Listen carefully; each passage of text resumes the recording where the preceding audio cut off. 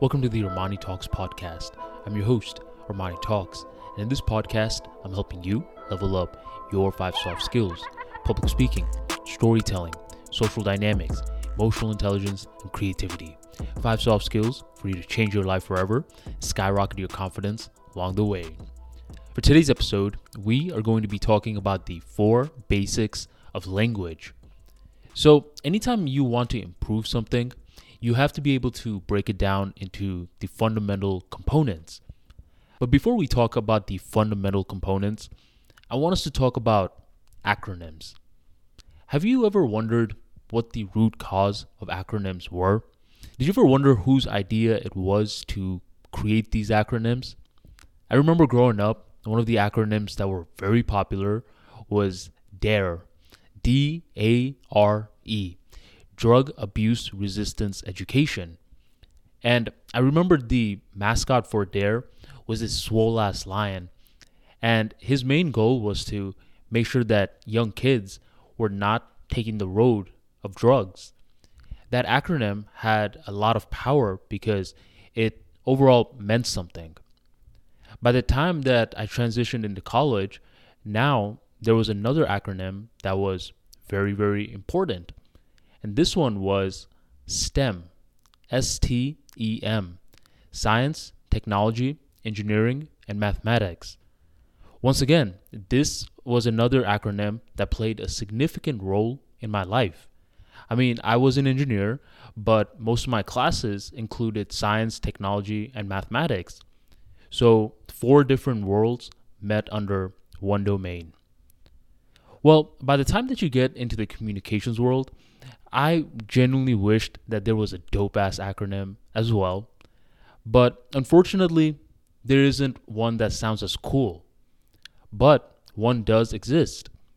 4 letters to rule them all. 4 letters that serve as the basics of language. And these 4 letters include R, L, W, S. Reading, listening, writing, and speaking. All forms of communication at the end of the day breaks down to R, L, W, S. And if you start to analyze your life, you are going to start to realize that, most of my life, if not virtually all of it, involves these 4 letters in one way or another. I mean, just picture your day-to-day tasks. You wake up and a part of you is just lying in bed and you're thinking. That is you listening to your thoughts. You eventually meet up with your boss. You meet up with a client. You are interacting, and this person can be talking to you, and you are listening to them. Later on, you decide to read a newspaper. You are now consuming information. You're writing emails throughout your day. You are speaking by communicating with other people. Once you start to look into this, you see these 4 letters in all parts of your life. Anytime that you want to improve communication skills, you have to ask yourself, which one of these letters are you trying to improve?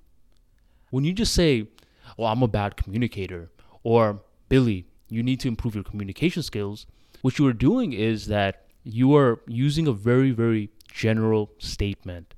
It's sort of like me telling you, hey, pick me up. You'll hop in your car, you'll start driving, and midway in, you're going to be like, from where? And that's exactly how your brain thinks when you stop at, I need to become a better communicator.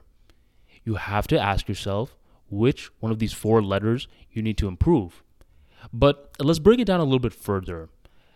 These 4 letters, you could break it down into 2 groups. Reading and listening is one group, and writing and speaking is another group. Reading and listening are known as the input signals. Typically, what's happening with this is you're getting information from the external world and you're consuming it towards your internal world. For example, imagine you are reading a blog. Your mind is getting the knowledge from the external world, the website, and you are consuming it. The best way to improve your input signals is by improving your focus. So if you're someone who struggles with reading and listening, then you need to level up your focus. And the way that you're going to level up your focus is through journaling, meditating. I mean, there's different options for that. Writing and speaking, on the other hand, they're more so output signals. This is when you're getting information from your internal world and you're producing it to the external world.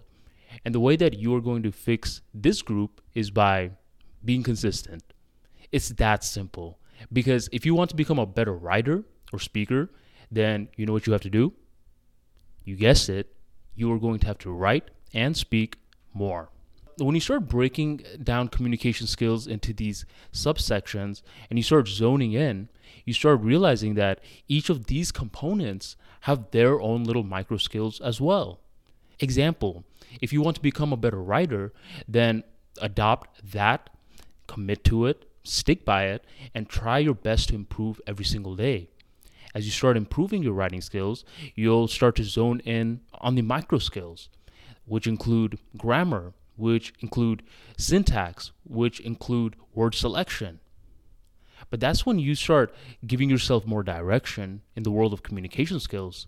The goal is to be very versatile. You want to become very polished. But here's my tip for you.